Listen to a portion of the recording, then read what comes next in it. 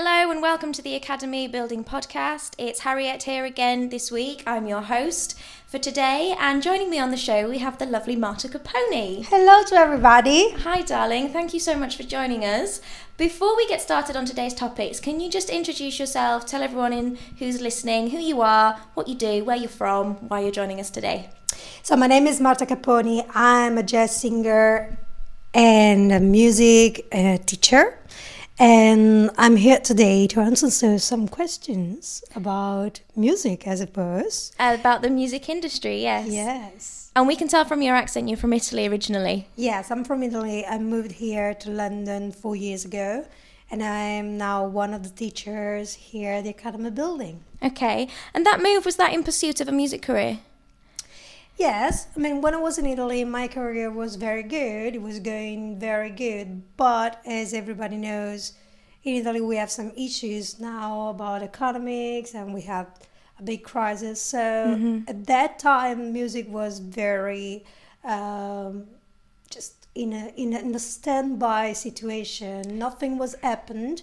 Right. So I decided to move here to London just to challenge myself a little bit more and discover more about me and about my music career. Where can I push my limits? Yeah, this was in 2012. Yeah, exactly. So what's happened since you moved here? Have you noticed a distinct change in your music career? Do you think you've progressed? What's your experience of the music industry in London? Well, I think I progressed a lot, not only as a musician, as a singer, but also as a person. And Really? Yes, and that's what I think is the most valuable thing of this experience for me.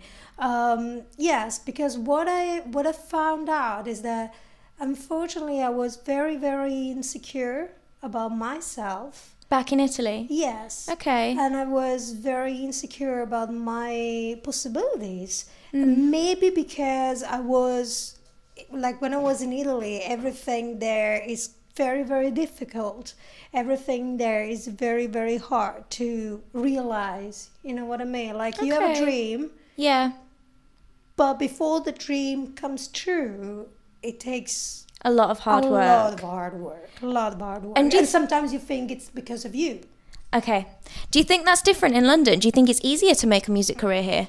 I think it's easier because of the attitude of people. Like, I think it's easier because music is something very important for people here in London. Not just in London, I think all around UK. But, I mean, we are in London, so I think that people really cares about music and arts.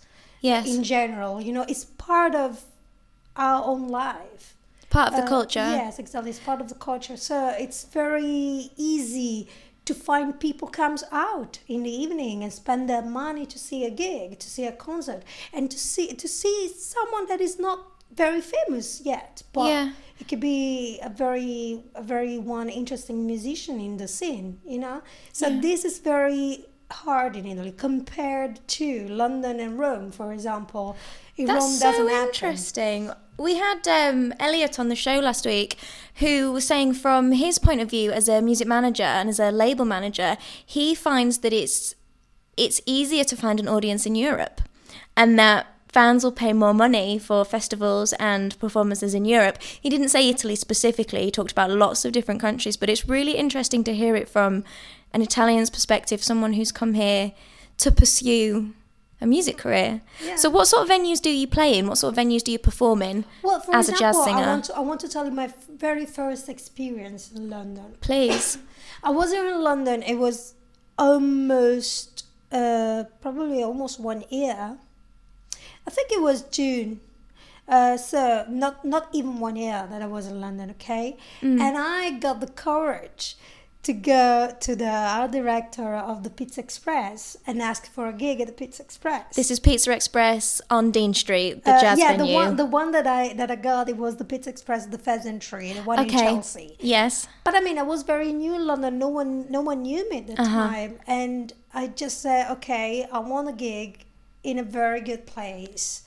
and I'm going to ask the gig, and I'm pretty sure they're going to give me the gig, and they did. Amazing. But there, I was very stressful because I just got the responsibility of a gig, Yes. paying all the musicians with my money, because I was assuming that no one was coming to see me because no one knew me at the time. You know what I Yeah, mean? of course. And with my great surprise, the place was sold out. Amazing. It was amazing. That event just signed for me a very strong point, like you have to be sure of yourself. You have to be confident with yourself because things can happen. To me, it was something important, that event.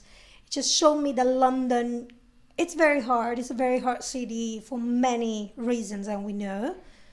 But also is the right place to let your dreams come true, I think. Absolutely. Obviously, it's the capital city of the UK, and they say dreams come true in places like New York and London.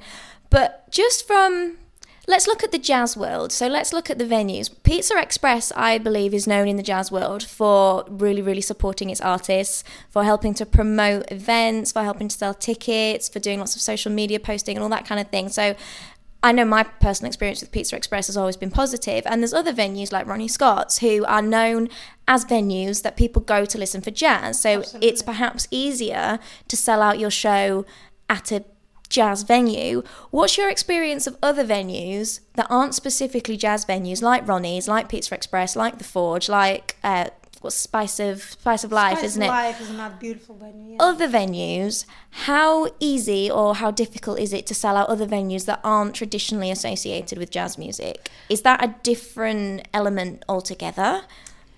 Well, I think that in my experience is that the difference between Italy and UK is that people here doesn't really mind to go out and spend their money to have a night of music, you know what I mean? Mm-hmm. So it's not just wasting the money, it's spending the money in a way that entertain themselves and, just give them joy. So the thing is, the difference is, I usually play in this beautiful venue in South London, and it's called Brasserie Toulouse-Lautrec. Mm-hmm.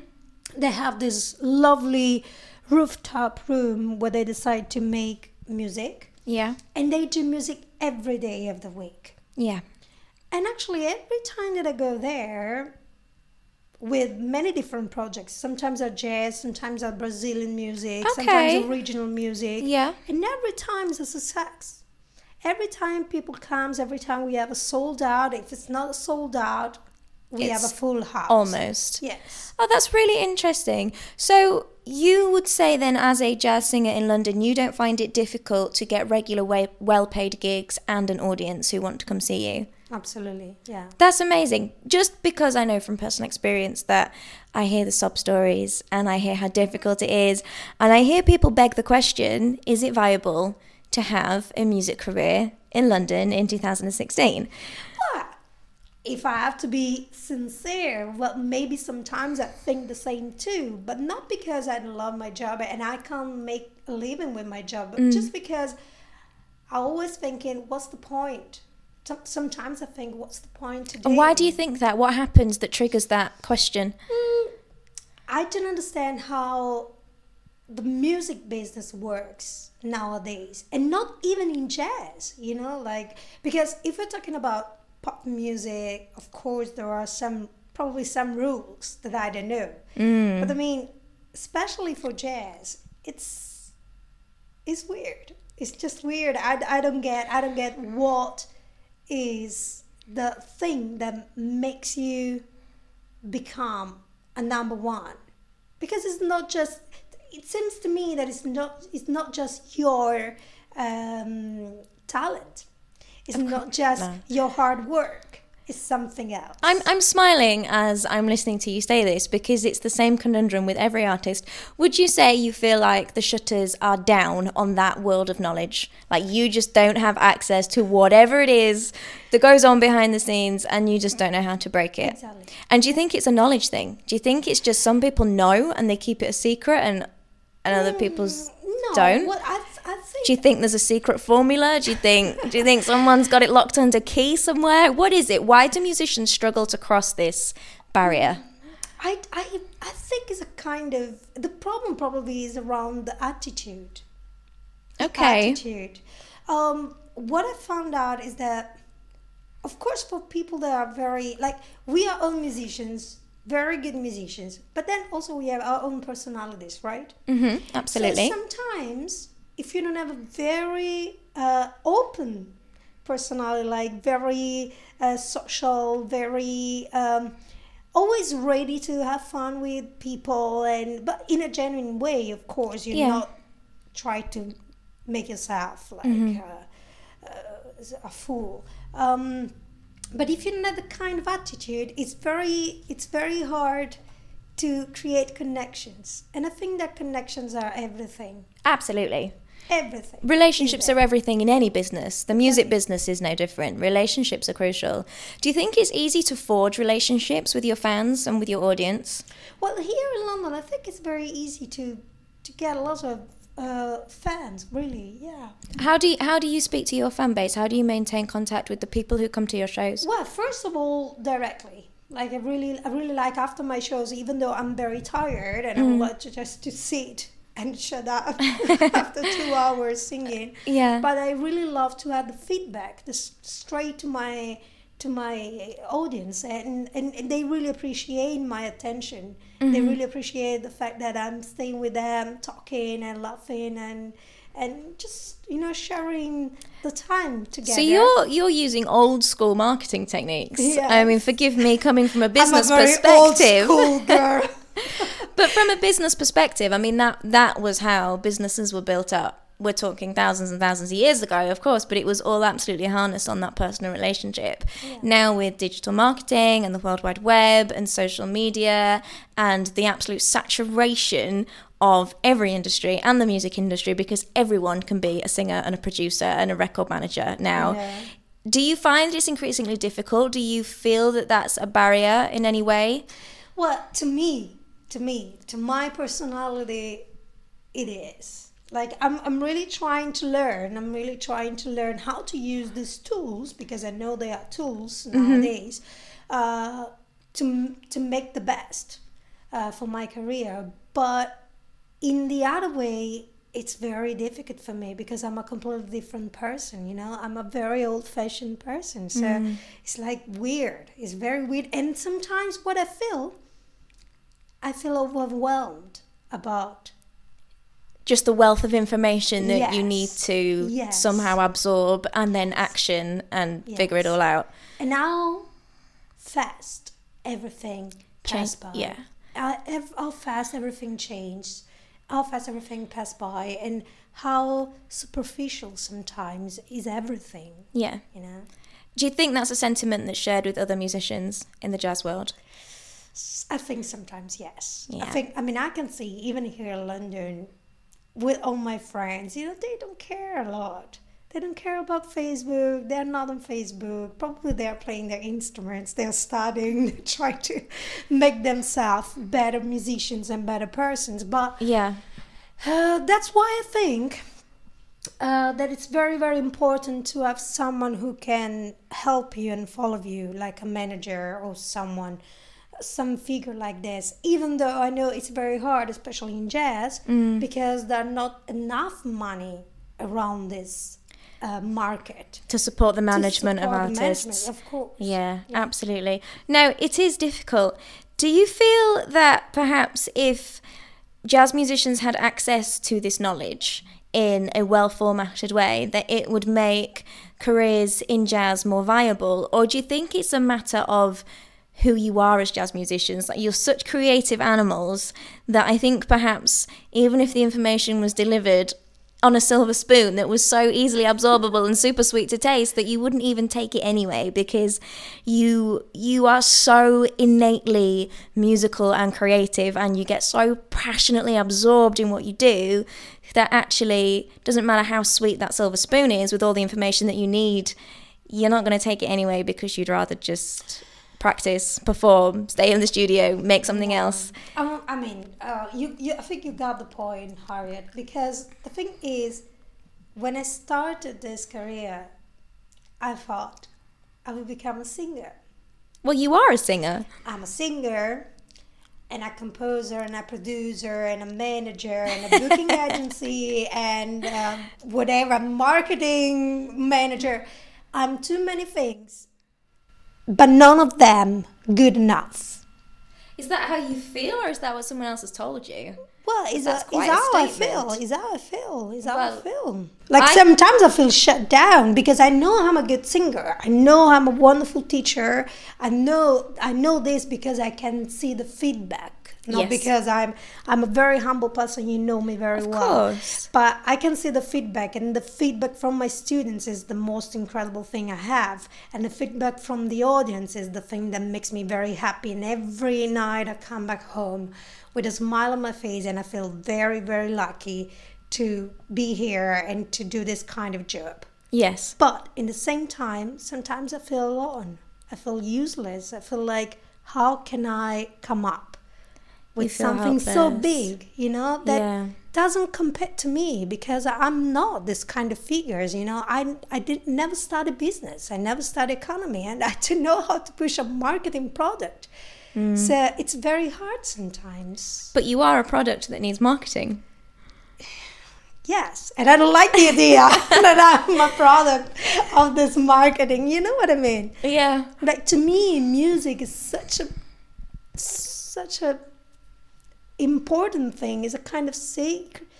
Yeah, it's just an important thing. I can't just relate music and business. You know what I mean? Mm-hmm. That's the point that you were making it, and it's right, especially jazz musicians. I do feel that jazz musicians are this little world that seem to have locked themselves off from technology and business, and sometimes just even basic socializing.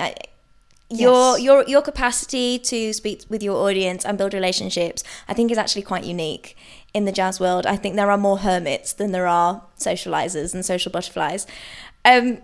That said, then, if we are going to run with the stereotype, and I imagine a lot of people will kill me for saying this, but if we're going to run with the stereotype that jazz musicians just aren't cut out for business marketing and would just rather pretend it doesn't exist, how viable is it then to have a career as a jazz musician? How do you manage it if you don't use these tools? How do you do it? You know what the thing is, that jazz musicians play because they love to do what they do. How do you earn a living then? They don't care. Well, they don't think about it. Well, they have bills to pay. Let's get personal. Let's talk money. Day by day. It's not cheap to live in London. In fact, I think stats have just proved it's one of the most expensive cities in the world now, if not the most expensive city in the world to live. Definitely it is. And in fact, you will see the many musicians are just living in a room, sharing the house with other people. That's the reality. That's the reality, of course. But they choose that for the love of their art? Well, sometimes yes. Wow. Sometimes yes. Wow. Sometimes yes. Sometimes they don't know. That might be the reality when they start out on this path? Of course. Okay. And sometimes they choose to don't do things that they don't like to do. Like? What do you mean? Like playing gigs that you don't like to play. Playing music that you don't like to play. Playing with people that you don't like to play with. Right. Because to build your career, you know that you have to do lots of sacrifices.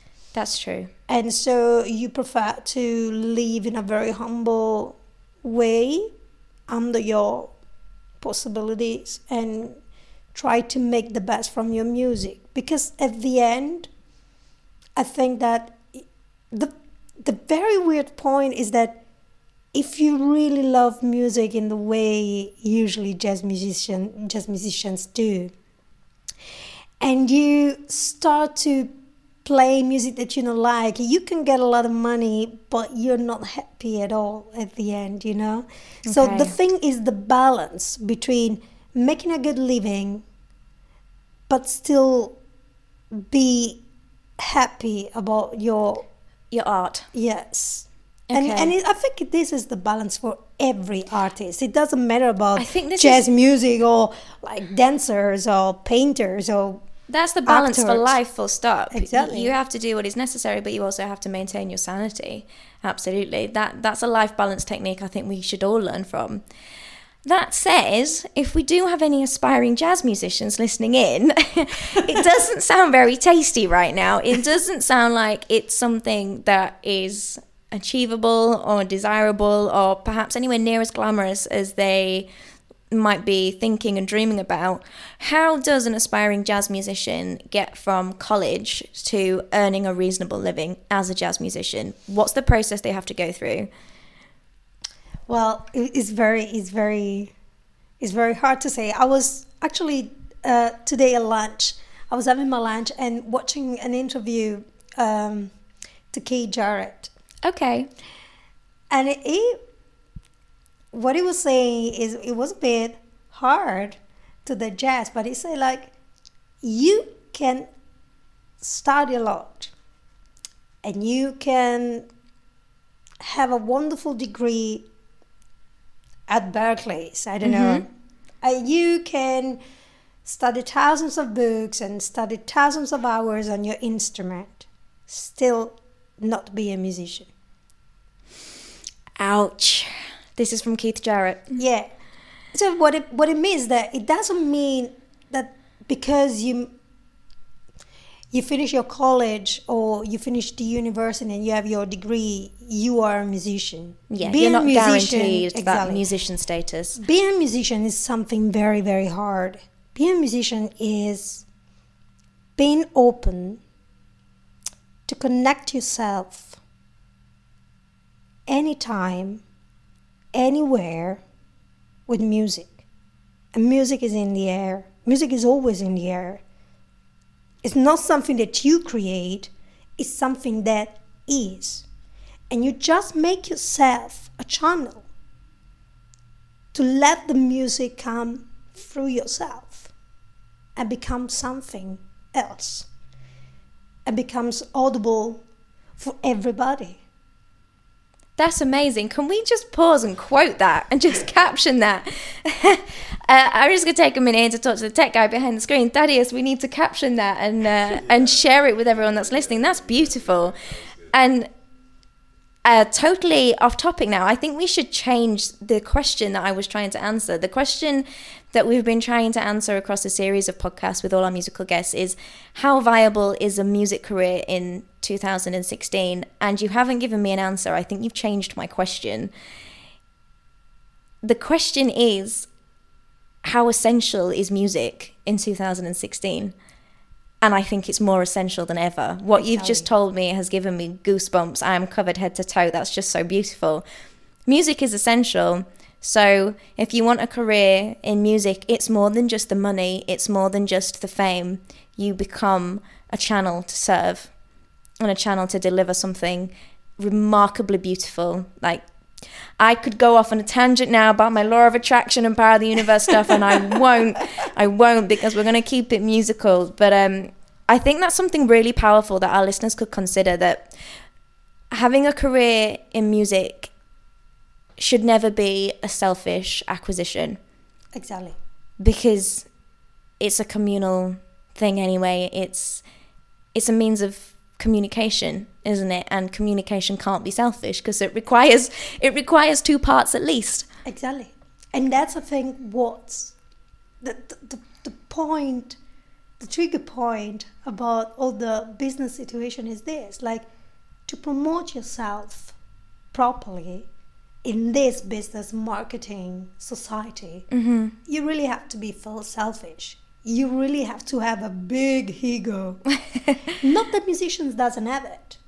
We have it. Musicians can have an ego. We know plenty of examples. I mean, in my experience, one of the hardest job is try to get your ego apart to be a good musician and to be a good person too. You know, a better person. You know, and it doesn't mean that ego is always wrong. Ego is very useful for lots of things. Of course. But not when you are on stage, not when you are communicating with other people. So the thing is, it's very hard to find that balance, you know, to create the ego that you need to promote yourself and at the same time to keep the ego apart. To maintain your authenticity as an artist. So that's the thing, is the very difficult balance that most musicians can't find easily, because it's difficult. It's a very difficult balance to find. Forget musicians. I think the ego balance is a very difficult thing for anyone to find. Definitely. You know, self-worth and self-analysis and self-belief and self-balance and life balance and all of that, you know. People are becoming more and more awakened, and we are definitely moving into the Aquarian age, and people are really starting to wake up and look at themselves and listen to themselves and sort of explore all this higher calling. And I think as all this information sort of splurging out on the internet about who we are and why we do what we do, and you know, what's life's meaning and life's purpose and all of that, I think it's becoming even more complicated to figure out who we are, what we're doing, what we're playing at. And then when the ego comes into that mix, it's even more difficult. And as musicians, I know I fought this personal battle. Why am I creating music? You know, what am I doing it for? And you're right, that's where the ego comes in. Speaking of ego, business is ego driven, especially in the music industry. All the people that drive the music business have to have that element of ego. I won't say they're all selfish. There are some amazing music managers who push artists purely for the fact that they believe that this artist's music needs to be out there and needs to be heard. But do you think that ego that sits on the side of the business is killing the music in any way? I think a little bit. Do you? Yes. Yeah, I think a little bit. In what way? Well, in the way that at the end, it's much easier to push a product that you know will make a lot of money. And they have to make money because we all have to eat. That's it. So the thing is, nowadays, I don't think that, especially in the higher spheres of the music business, okay, I don't think they really care about music at all. Wow, that's a statement. No, it is. I mean, again, let's come back to Keith Jarrett, because I mean, I'm no one, okay, but in this interview, he was receiving I think a prize or something, and Jesse was telling how nowadays it's difficult because people doesn't listen anymore. They listen, but they don't. They don't hear. And so you just can give them anything you want, because actually they don't care anymore. Yeah. Everything, it becomes so, I think everything became so fast and superficial. I mean, I remember when I was a kid and I went to the music shop and I got my cassette or my album or my CD. And it was like, it was mine, you know? Yeah. It was mine for at least 1 month, 2 months. And I was just listening to that album on over repeat. and over and over again, just smelling the paper of the booklet, you know, and it used to be an experience, didn't it? Exactly, it was an experience. And it was an experience that stayed with you, and all your life in that moment, all your life was around that album. Yeah. So you have memories about your life going around that album, that music, and it's with you. It would be with you forever, actually. Yeah. You know what I mean? We cannot argue the power of music. Do you think that music's perhaps not as valued as it should be in that sense? I mean, both you and I have been musicians, being in the music industry, having that just innate essence of it flowing through us all the time. We know how powerful music is, but do you feel like the music industry has taken the core value away and instead replaced it with a financial value instead? I think so. I'd agree. It's very clear. I think a lot of musicians would agree. I think a lot of people would sort of frown and scowl and think, what on earth are they on about? For me, just to clarify, music is the original language. In fact, it's the only language that we can all communicate with. Exactly. Around the world, we speak so many different languages, so many different dialects. The one thing we can all understand, the one thing we can all relate to is music.